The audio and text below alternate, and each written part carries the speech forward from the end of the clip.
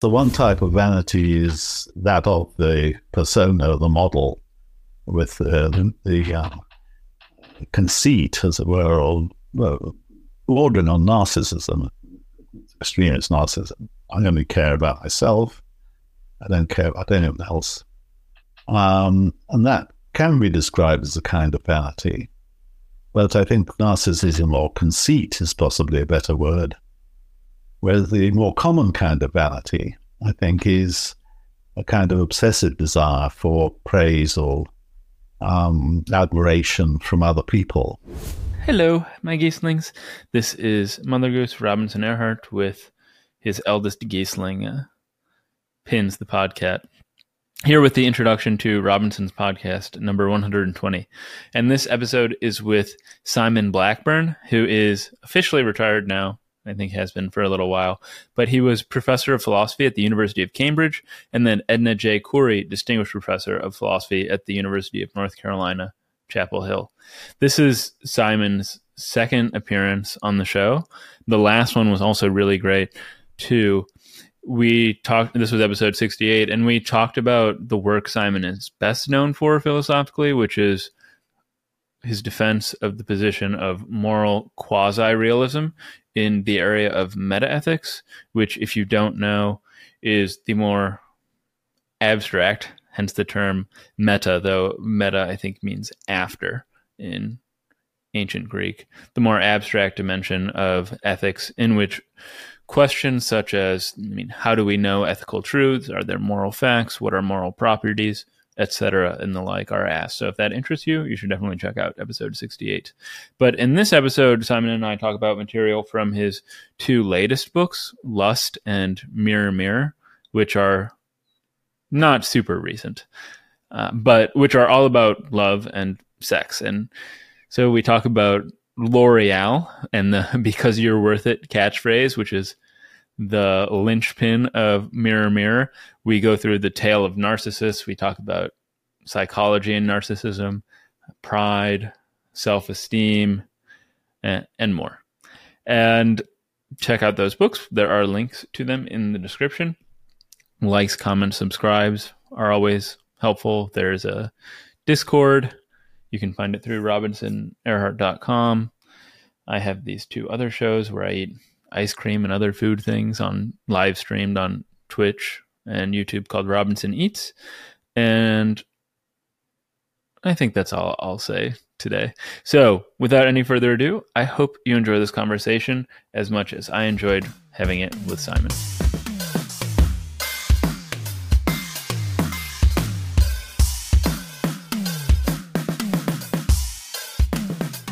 In our last conversation, we spoke at length about metaethics and quasi-realism, but you've also written a number of books and papers, of course, on other subjects. So truth, for instance, and then ethics more broadly construed. But I'm particularly curious about how you see your works on love. So Mirror, Mirror, and then Lust, I guess, which is self-titled, as fitting into your larger philosophical corpus, especially since they aren't so obviously classifiable as standard analytic fodder. No, they're not. I think I probably explained that to some extent historically.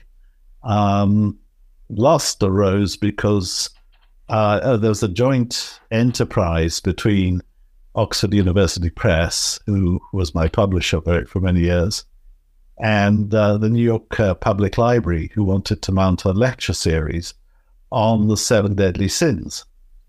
And so they trawled around for people to pick a sin. And I thought lust was far and away the most interesting sin, so I suggested that, and nobody else seemed to pick it up. So I got the gig and enjoyed it enormously. It was probably the most enjoyable book I had to write. So that was that book, and it didn't, as you rightly say, fit what you might call my academic profile. It it was a topic in which I had a normal, healthy interest, I think, but nothing professional.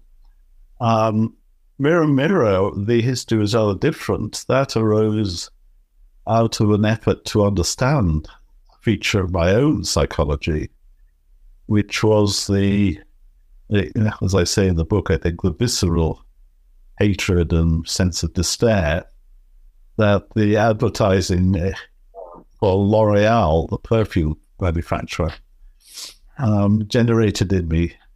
Their famous ad was, because you're worth it. That was the byline. And I wanted to call the book that, but Princeton got cold feet and said they thought L'Oreal would claim copyright in the phrase and things. So we had to call it Mirror, Mirror. It was basically about the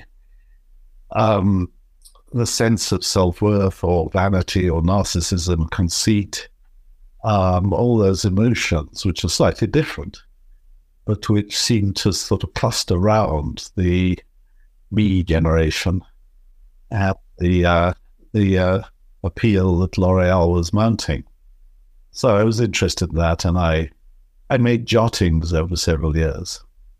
The book came out in 2014, which is a pity because that was before people like Trump and Boris Johnson sort of really tried to wreck democracy, and they were narcissists, or somewhere on the spectrum of narcissism. Each of them believed they could do no wrong. Each of them had an insane confidence in their own judgment.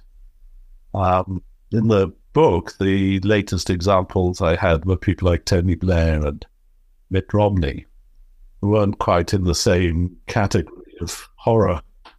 No, not in the same ballpark. No. So in a way, that's a shame. But maybe one day I'll do a second edition and update it. Well, I would like to very much get back to L'Oreal because that's quite a fascinating topic. But beforehand, before we get into some of the specifics, just to help set our course, because this, like we said, it's not typical analytic fodder. What is the role, or what do you see the role of philosophy in your philosophical training, in your investigation of self-love and that attendant constellation of emotions and dispositions that you mentioned? So vanity, embarrassment, arrogance. So I'm wondering if your philosophical purpose here is less academic in the sense that you're not trying to construct rigorous arguments, but more commonplace, and that it's critical and reflective, or maybe it harkens back to more of an ancient or classical philosophical attitude, and that it's more geared toward normative advice about self-improvement and living the good life, that sort of thing. Yes. Well, of course, that's a very respectable part of philosophy from the beginning.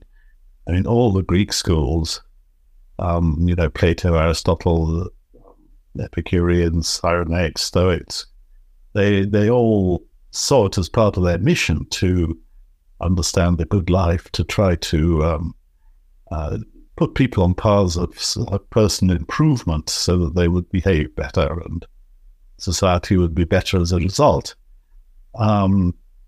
Plato's dialogues are largely about that kind of topic. Aristotle's two famous works, the Nicomachean Ethics and the Eudaimonian Ethics, are about self-improvement, and Stoics, gave advice on how to cope with the ills of the world. And so it's not a foreign to philosophy. And of course, that does generate a literature, which I did have access to. So I could draw on, I'm not a scholar, but I could draw my sense of the history and what people like Aristotle or Hobbes or Hume had said about these things. So to that extent, I weave in, some of my professional knowledge. But it is, as you rightly say, it's more a sort of general critique of the moral climate of our times and some of its aspects. And, I was pleasantly surprised when the publisher wanted it, actually. I thought it was a bit of a hodgepodge. Didn't have a plot with a beginning, a middle, and an end. It was a ramble around a landscape, which I just found quite interesting. But I'm pleased to say others found it interesting too. So that was nice. Mm-hmm. So you've already mentioned L'Oreal, so I think that's a good place to start. And I think you write explicitly, maybe it's in the preface or acknowledgments, that your principal debt in writing on self-love is to L'Oreal. And maybe we could get into just what, or get more into what made you feel such despair because at the phrase because you're worth it. And I thought it was quite funny in the book. You pointed out, I hadn't known this, that they once wanted to use the catchphrase because I'm worth it, which certainly feels much more expressly vain and probably wouldn't have caught on the same way. Well, exactly. Um, I I mean, I'm still not sure I got to the bottom of it, but my own understanding of my emotions was that the I think this is still my understanding, that the advertising slogan is based on an almighty lie, because the appeal is basically to people who feel they're not worth it. They're not in the same ballpark as the models, the people who are photographed looking proud and disdainful and narcissistic on the catwalks or in the perfume advertisements. And there's people who aspire to that or fear that they're not up to it in some way. So the real slogan should have been because you're not worth it. You'd like to be, but you'd like to be. And here's a promise, and here's another lie, of course. The promise is that if you buy our goo, you will become like the person in the ad, and happy and contented and somebody the world worships and who doesn't have to pay too much attention for other people and so on. Because the persona, the other thing about it which I found hard to understand to begin with, was that the models in the ads, the persona, are disdainful. They're sort of, they're not smiling and laughing and saying, yeah, hey, you know, have this perfume, this is great fun. They're looking proud. They're looking independent. They don't really care what you think about them. I mean, that's not the only persona that's projected in those ads, but it was a large part of it. And I thought that this was interesting. Why do people aspire to that kind of psychology when in real life there's nothing worse than that? Somebody arrogant. If you meet somebody arrogant at a party, you make your excuses and sidle off. Arrogance is not an attractive human trait. And yet the models look arrogant. At least that was my take on them. And in a way disdainful. They look through us or past us. And I couldn't understand why that was an attractive role model, something to aspire to. So that was another thing that I found I had to write about to try to understand. I'm not sure whether I succeeded, but I tackled it head on anyhow. What do you think you emerged from the investigation with regard to this one dimension? Why it is that we find the arrogant, at least looking like catwalk model so attractive? I think, yeah, although people mightn't be ready to admit it, many people find the burdens of everyday politeness, everyday having to deal with other people, having to listen to other people's problems, having to accommodate other people in our lives. That's something which, at least in some moods, we rather wish we could minimize or do without altogether, even if we are loving, spouses, or if we have children even, or grandchildren and parents, and all the encumbrances of daily life. And I think people at some level think it'd be kind of neat to be free of all that, at least for a while. And the the fantasy that the L'Oreal was selling, I think, was the fantasy of being independent, of being self-sufficient, of being kind of you're able to strut your way around your own world without too much compromise, too many accommodations with the needs of other people. And that's an understandable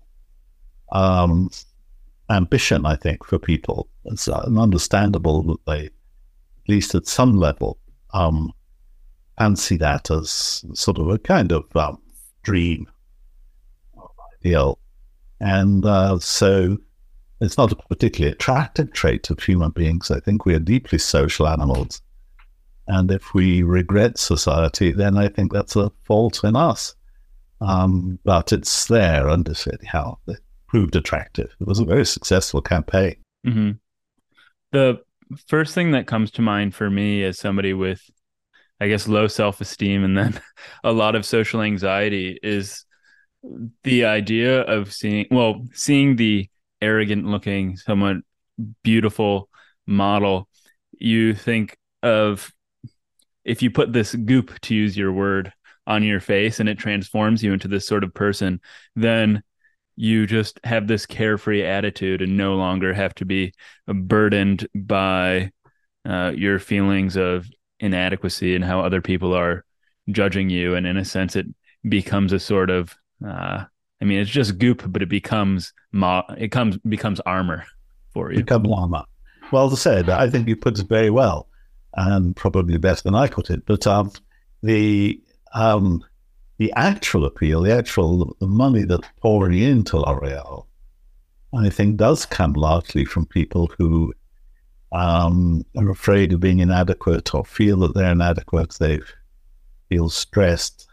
At the extreme, of course, they may feel, in some sense, ugly or handicapped, or in some sense, below the bar for human society. And so, of course, such people may have very serious needs.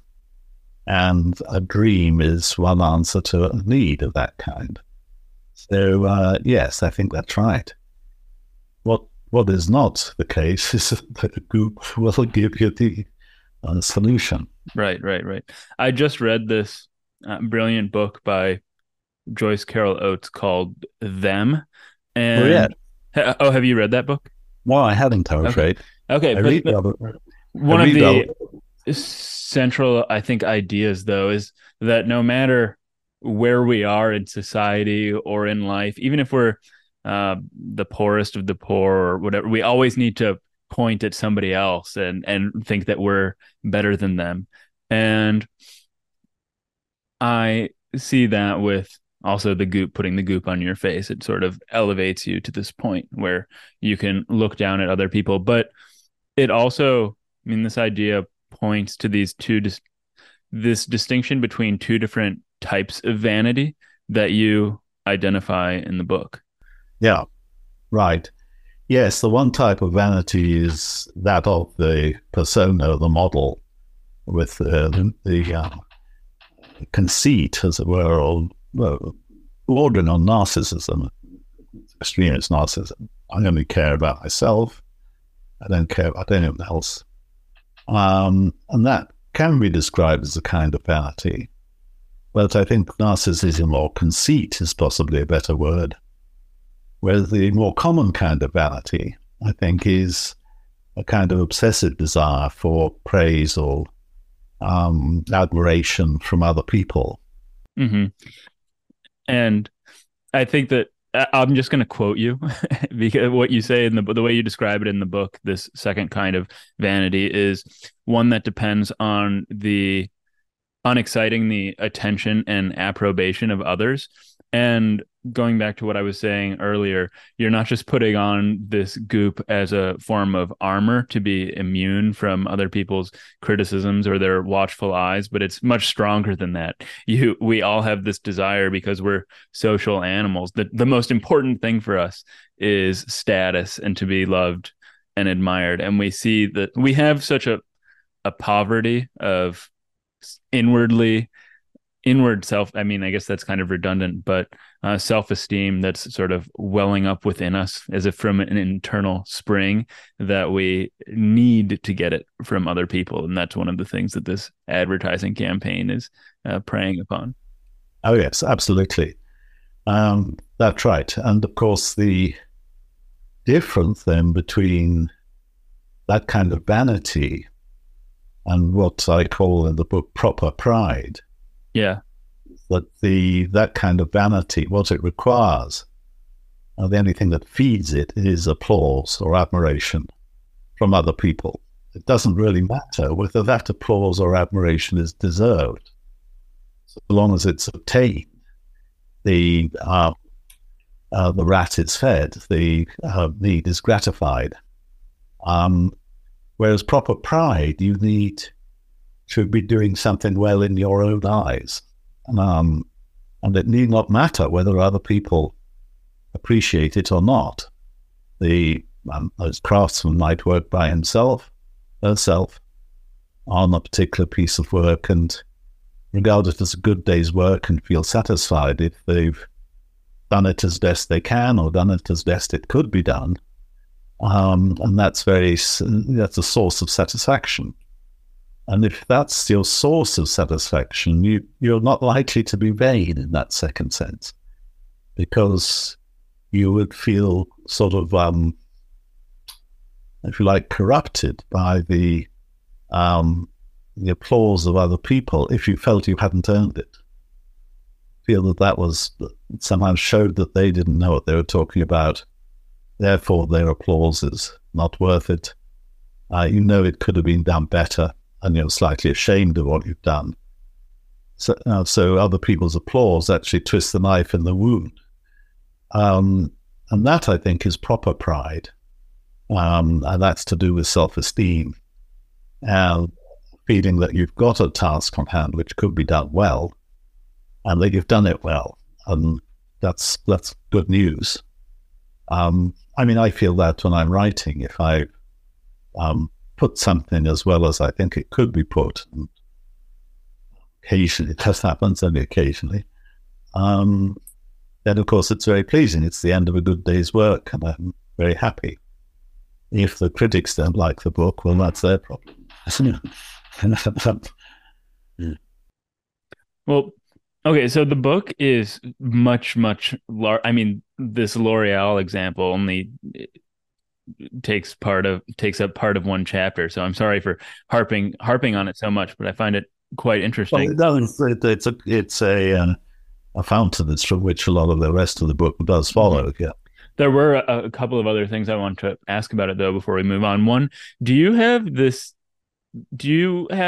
Dove soap in the UK? Yes, we do. Do you prefer their advertisement campaign? I don't know if you have the same one that we have here.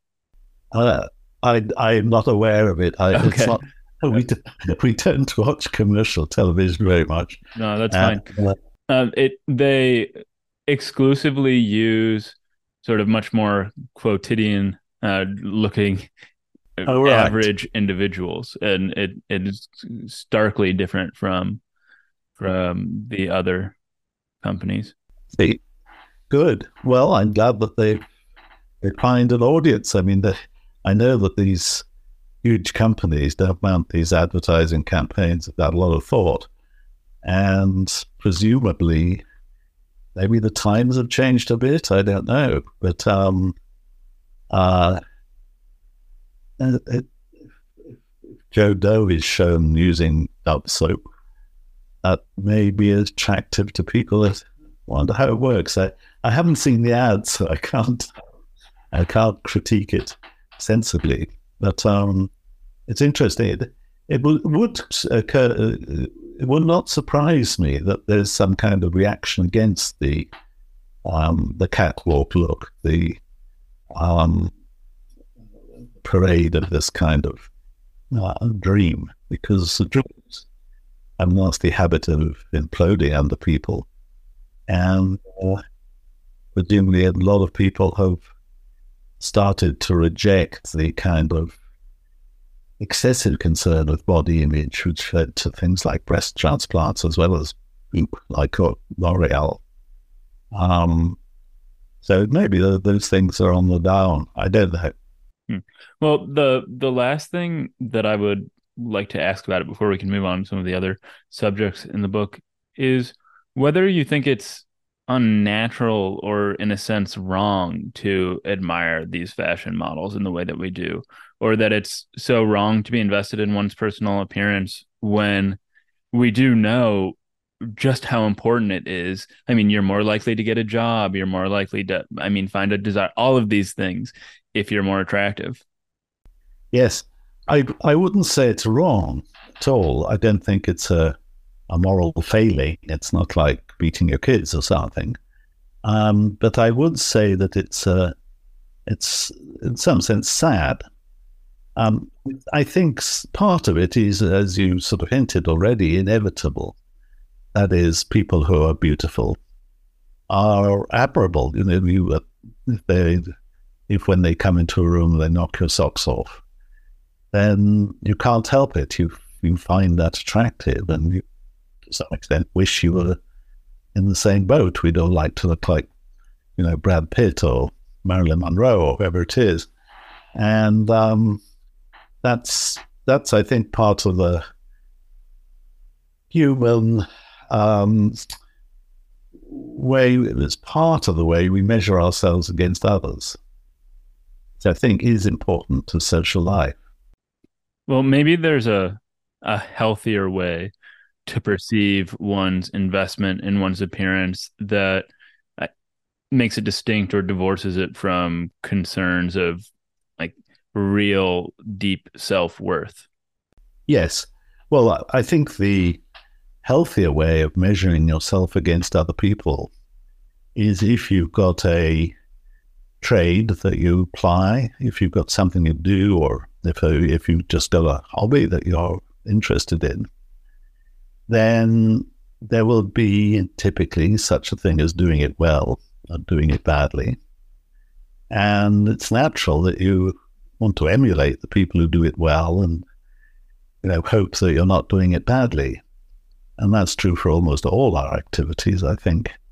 You know, in my spare time, I sometimes do a bit of woodwork.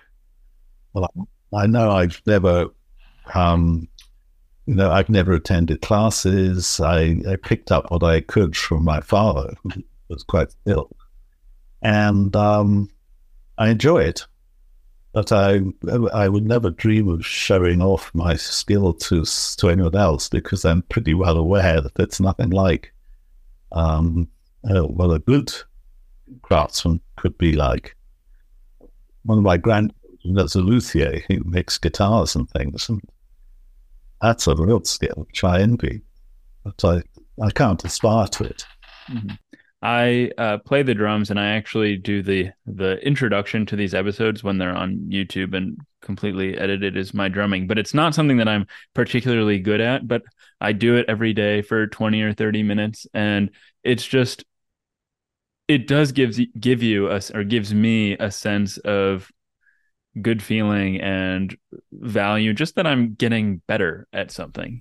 Yes, Something. that's right. And if something comes out really well, you've made the measurements correctly, you've got in my case, you know, you've chosen the right wood, you've got the tools adequately sharp and so on, then there's a pleasure, which quiet pleasure, but it's a change from writing philosophy, that's for sure. Mm-hmm. But a big difference, I guess, between the drumming or the woodworking and the beauty is that the former comes from concerted effort and investment. And that isn't to say that you can't spend a lot of time in the bathroom trying to make yourself pretty, but a lot of that is genetic. It's not something that you as the self have engendered. No, that's right. And I think I would think that it's, you know, well, I don't want to sound very critical, and I don't want to sound like a moralist, but I just said that there's something proper about taking a small pleasure in doing something like woodwork or drumming or certainly a musical instrument, either making them or playing them well. It's an admirable activity. Whereas if you go down amongst your friends in the bar and say, gosh, I really worked hard today, I spent an hour on my makeup, then I don't think you could expect much admiration. Even if you're unless you're in a very strange subgroup of humanity. Right. Yeah, granted, I mean, there are exceptions. I mean, makeup art is a serious thing, but that's different from what we're talking about. Yes, that's right, it is. Yeah. And of course, there's also, I mean, skill in modeling. And we're not saying that models actually, as people, necessarily embody the sort of arrogance that we were describing earlier, but it is what is projected in the advertisements for a specific purpose. Oh, yes, I'm quite clear about that in the book. Say the actual model may be a poor anorexic girl or something, very low self-esteem, but she knows how to look the part, and that's all that's required of her. Well, moving on to another, I don't want to say more substantive because this has been very substantive, but more substantive maybe in a historical or philosophical sense. You mentioned narcissism earlier, and I was wondering if you might be able to tell the tale of Narcissus, because I mean, maybe not the whole thing. It's a long tale, but I think everyone knows that he drowns in a body of water because he thinks he's beautiful, but I don't think people are familiar with more of the story behind it. No, well, right. Well, as it's told in Metamorphosis by Ovid, the Roman poet, he was the son of a nymph, so he was semi-divine. He was also the subject of a prophecy by Tiresias, the famous blind seer who could see the future, who said that he prophesied a long and happy life for Narcissus, if himself he does not know. So there's this rider, and this is a very strange thing for the Greeks, because know thyself was one of the injunctions over the shrine at Delphi. It's thought that was one of the first axioms of living well, to know who you are, know yourself. So it's very strange to say he's going to have a much better life if he doesn't know himself. But anyhow, then the story switches to where when he's an adolescent, 16 years old or so, he's very attractive. Lots and lots of people have been obsessed by him, tried to make out with him, and in particular the nymph Echo. Now, the interesting thing about Echo is, of course, that she only ever throws your own voice back at yourself. And so that's a slightly sinister side of the story. And I think it's extremely important because, of course, the narcissist will hear his own voice, and perhaps only his own voice. I'll use his, of course we mean his or hers. In other words, the narcissist is taken up with their own self-approbation. It's their own, what they imagine is a reflection of their own love. They're being pleased at themselves. And so this is Narcissus' problem. And then he's a shepherd. He's out in the country. He's by himself in the woodland glade. He comes across this very still pond, looks in, sees his reflection, and falls in love. And so he falls in love with his own reflection. And that's of a piece with only hearing Echo. It's the same kind of self-obsession. And as a result, he can't leave the reflection alone. It's in some respects the perfect match, because if he moves towards the smooth surface of the water, the reflection moves towards him. It's rather like a parody of a relationship. But it's eventually his death. He pines away and dies. And so Tiresias's prophecy turns out to have been true. By knowing himself, he killed himself. Another curious feature of the myth is that there's no body left. There's nothing left except where he dies, the little flower, the small narcissus, like a small daffodil, it's called a jonquil, which is interesting because it's a flower that bows its head towards the ground. So, yes, so it's I don't know whether that's a significant feature of the myth, but it's interesting that that's where he ends up. That we're humbled, I think, by his failed career, his failed love affair, his failure to engage with other people, his failure as a social being, and all out of an excess of self-love. So that's the story of Narcissus, and I think it's very like all Greek myths. It's got a sinister side, and it's got a lot of psychological insight in it. I think in particular the fact that he only hears echo. That's the only voice he ever hears, and it's his own voice, is very important to the phenomenon of narcissism, because I think that's true of the narcissist. The voice that matters to him is his own voice. So when people ask whether Trump has a narcissistic personality disorder, I think the diagnostic I would use is, well, does he ever listen to other people? As far as I understand it, no. And does he have an enormously conceited self-image? Yes. So he's well on the spectrum. I know that diagnosticians from the psychologists in the USA have been a little bit cautious about saying that he's on that spectrum, but it seems to me there's no doubt about it. So I think it's a very interesting myth, which we can apply to people we know. I would go on at length about Boris Johnson, but I think Johnson may be nearer to being vague. Both him and Trump, both he and Trump, lash out if they face actual criticism. The actual voice of other people is profoundly irritating to them. It's as if they want to hide away from social scrutiny, from any kind of scrutiny. And I think that's more to do with not so much delusions of self-worth, but the fear of inadequacy that you mentioned earlier. It's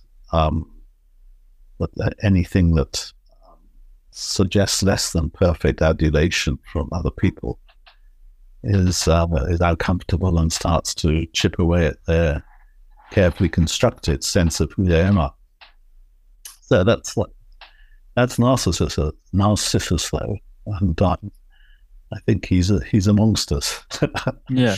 No, thanks so much for recounting the tale.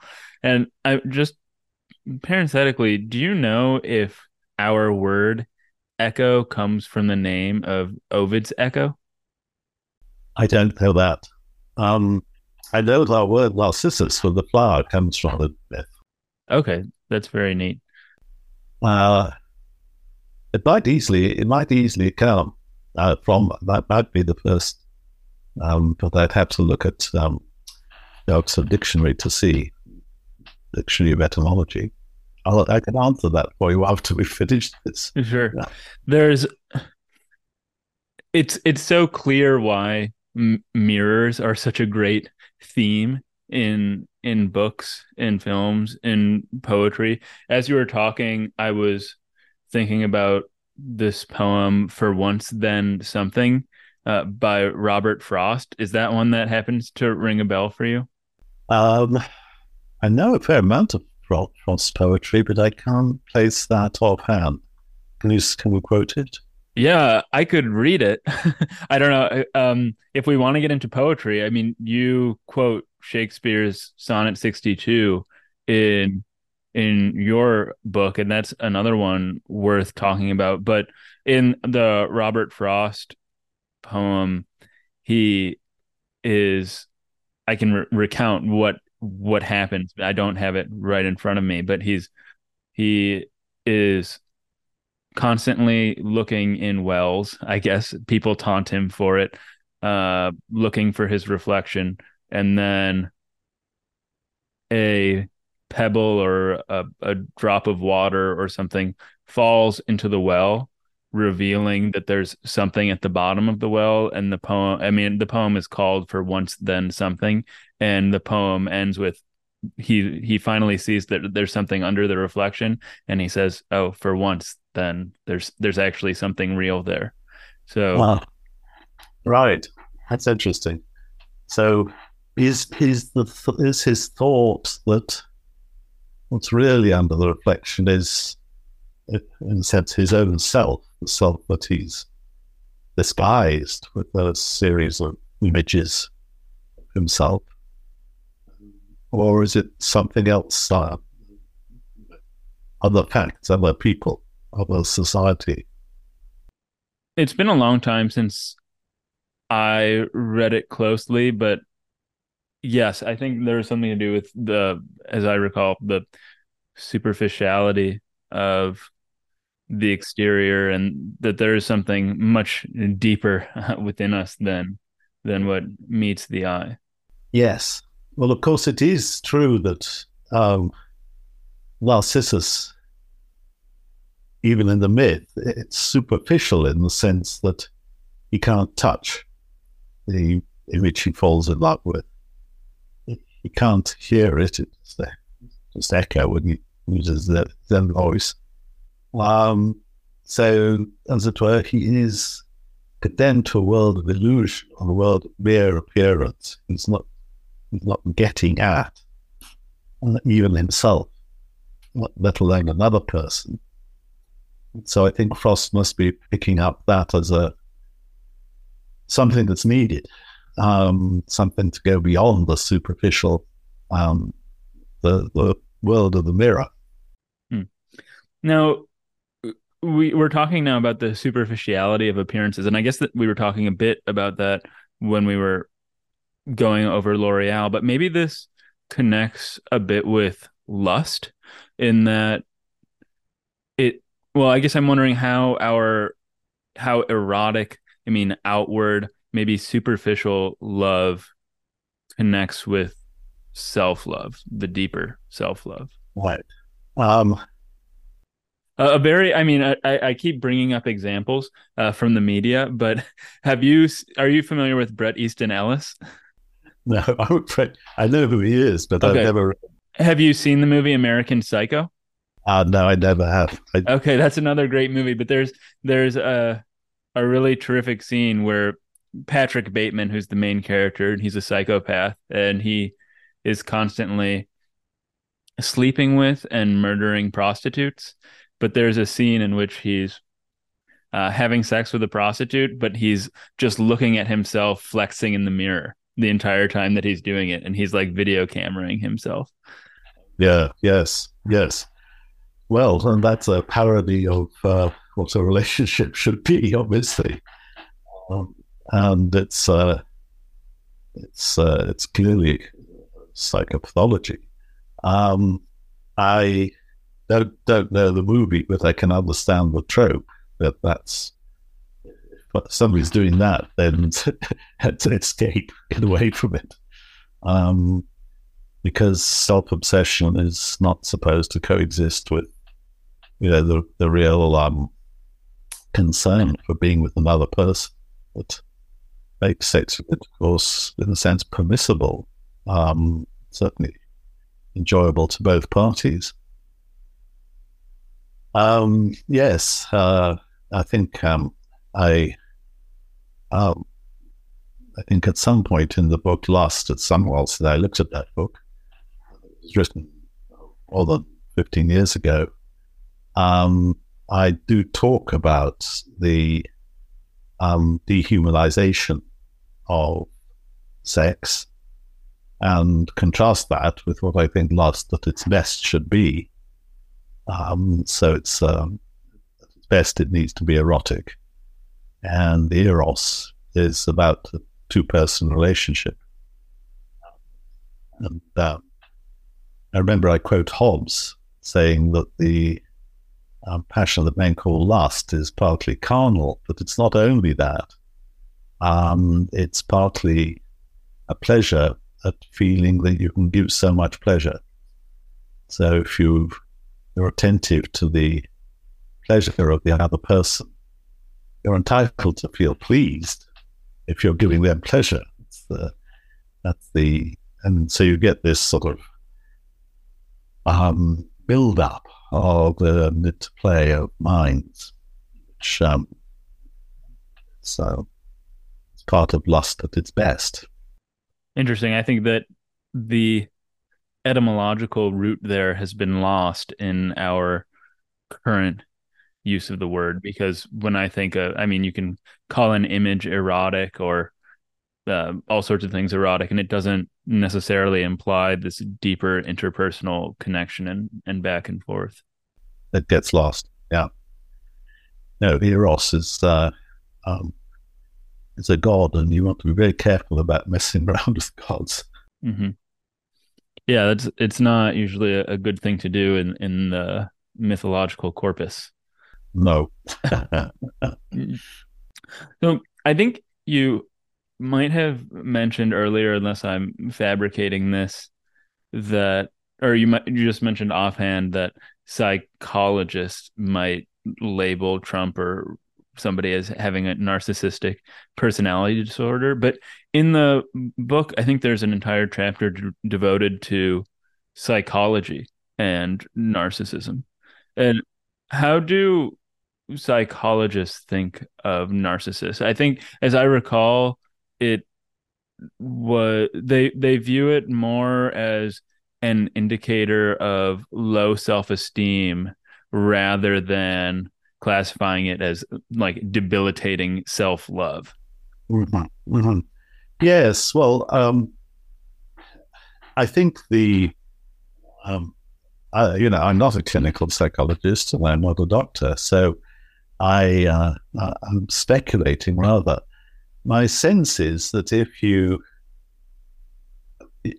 can think of the fully blown narcissistic person, Narcissus himself, if you like, as a consequence of a certain kind of upbringing, a certain kind of relationship with his parents, and so on.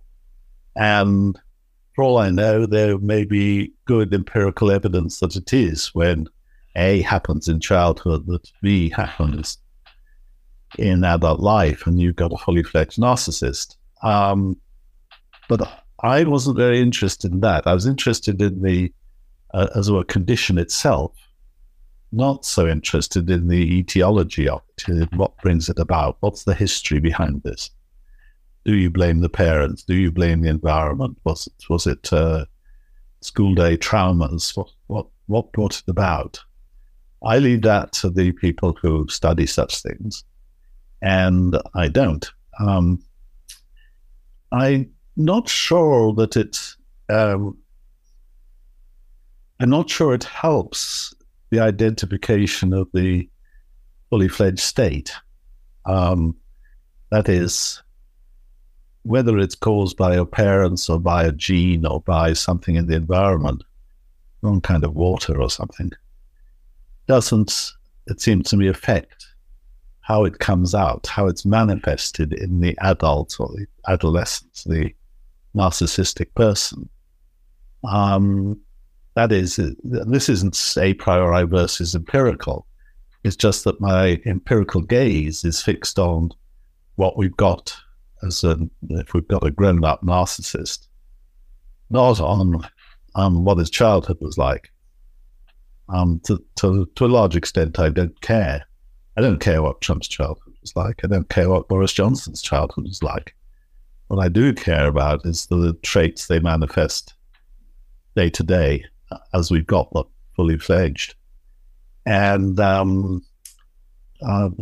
are the traits which mean that they deserve or do not deserve the title narcissists. I think they do deserve it, but somebody comes along and says, oh no, there's a further criterion which I'd like to advance, which they don't meet, I'll listen, but I'd be surprised if it really sways me very much. And the further criterion was they didn't have a bad relationship with their mother or whatever. I'd say I'm not sure that's got to do with it. It's how they are now that bothers me, not what their history was. Mm-hmm.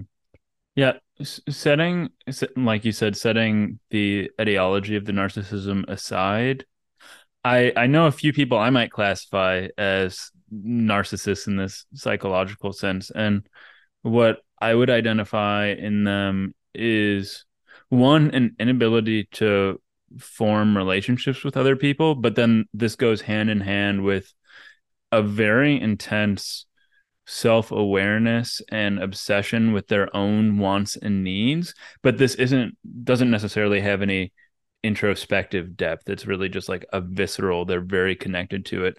And it's this like wholly devoted attention to the needs and desires of the self that makes us perceive them as narcissists. Yes, I think that's right. They can't be taken out of themselves, as we say. Yeah, that's perfect. And I think that's a very important part of it.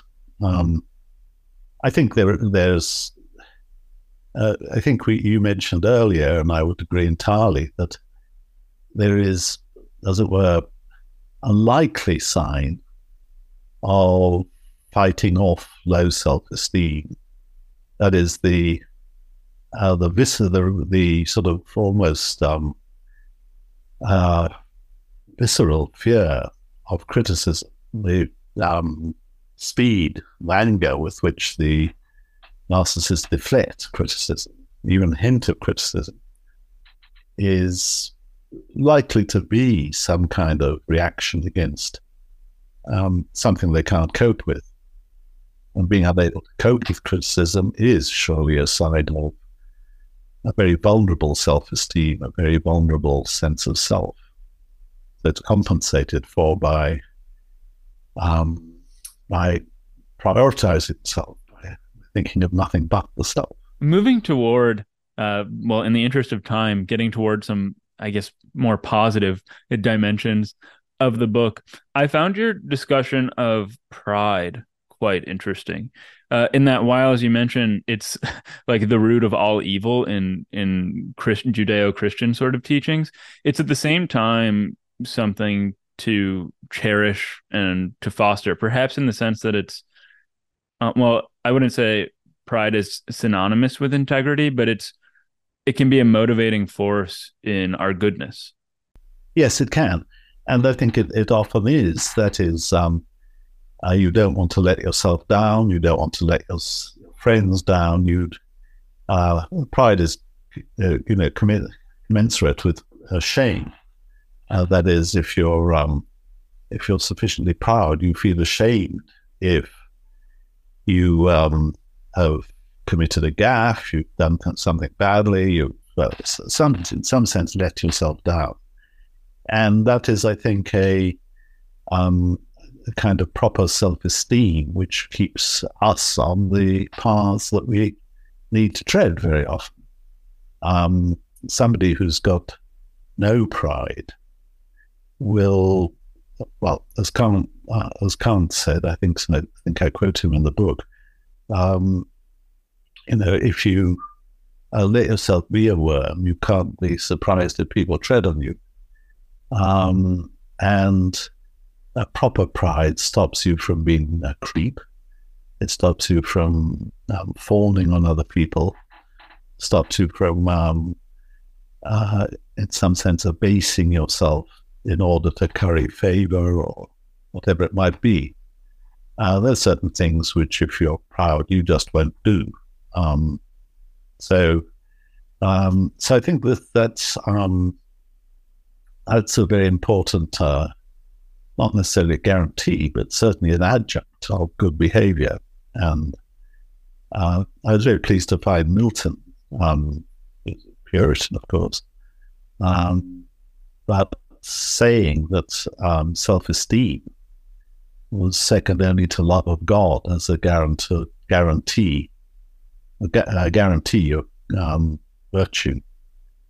Is Milton's world, what guarantees virtue is love of God, but what plays second fiddle, as it were, but no less an important part of the orchestra, is self-esteem. You won't let yourself down. And there's a passage I quote to that effect from Milton. So, yes, I think proper pride, I use self-esteem and pride more or less synonymously, I think. Self-esteem doesn't have quite the sound of sin about it that pride is accrued from the Christians. But I think it's more or less the same thought, that if you esteem yourself, there's some things you won't let yourself do. Sometimes that's good, sometimes it's perhaps a bit Puritan, but mostly I think it's capable of being well adjusted, and when it's well adjusted, it's a good thing.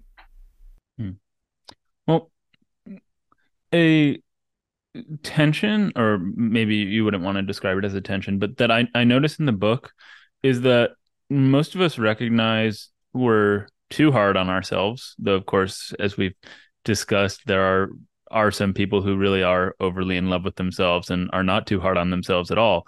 But that we know that the remedy for this is self-love. I mean, whether that's dieting or indulging in some more sleep, just taking better care of ourselves. But that despite this knowledge that we all have, it doesn't get us anywhere closer to enacting it.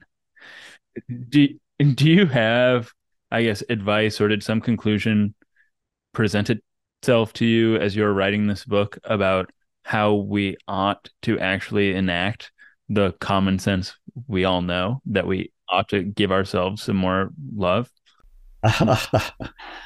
I don't go into that, and I'm not sure I do. I'm rather mistrustful of self-help gurus, and a lot of it is just woo-woo, and I think it's sort of ridiculous. But I think that finding your way around the landscape, to me, is an important adjunct to behaving reasonably well. I mean, I know that if I'm behaving in a way that, as it were, I'd be slightly ashamed of if, somebody I cared about was watching, or somebody I, whose good opinion I valued. If I'm glad that nobody whose good opinion I valued is as it were, aware, that's good. Sometimes, of course, that's just because, there's certain decencies, modesty, and so on. You don't want people seeing you, do your toilet. But sometimes it's because you're aware that you'll be the target of criticism. And that's a very uncomfortable place to be, I think. And one can, one does well to take notice of that.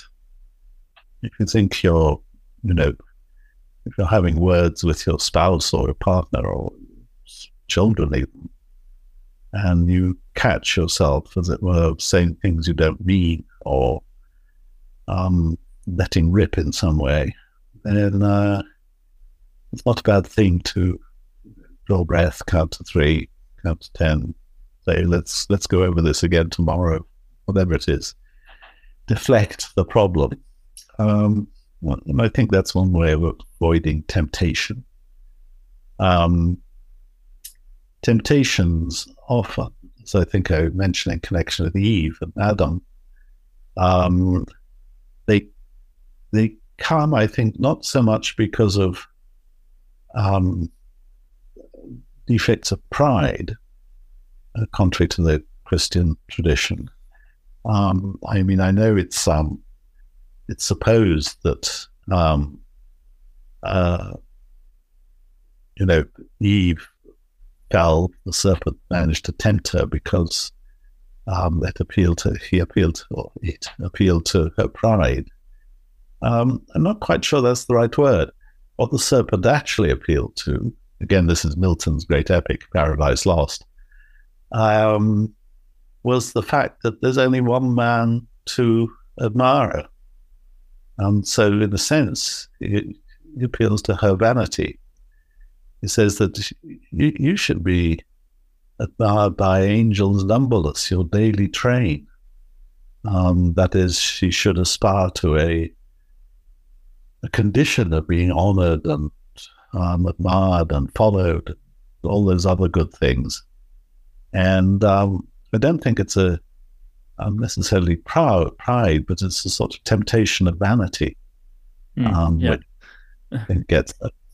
It's interesting that all these stories go back in some way or connect some way with the idea of self-love. I mean, God even makes Adam in his own image. And what else is that supposed to be? No, I know. And God loves praise. I mean, come on. Oh, he sure does. You can't praise false idols. That's for sure. Only him. Right. Yeah. I've never quite understood God's penchant for praise. Yeah, you'd think that if you're all powerful, that's the last thing you'd need. Yeah, exactly. Yes, and that's what the Epicureans thought in ancient Greece, that the immortal nature is just too grand to care about what the heck we do, whether we praise him or not. It's like whether your cat praises you. It's not. My cat does not give me nearly enough praise. No, the dog does, though. Dogs are better at that, yes. Okay, Simon. Well, this has been a very different episode, philosophically speaking, from most of the episodes I've done, but it was so fun, such a great conversation. Thank you so much for doing this with me for a second time now. Well, thank you, Robertson. It's been a pleasure talking to you again.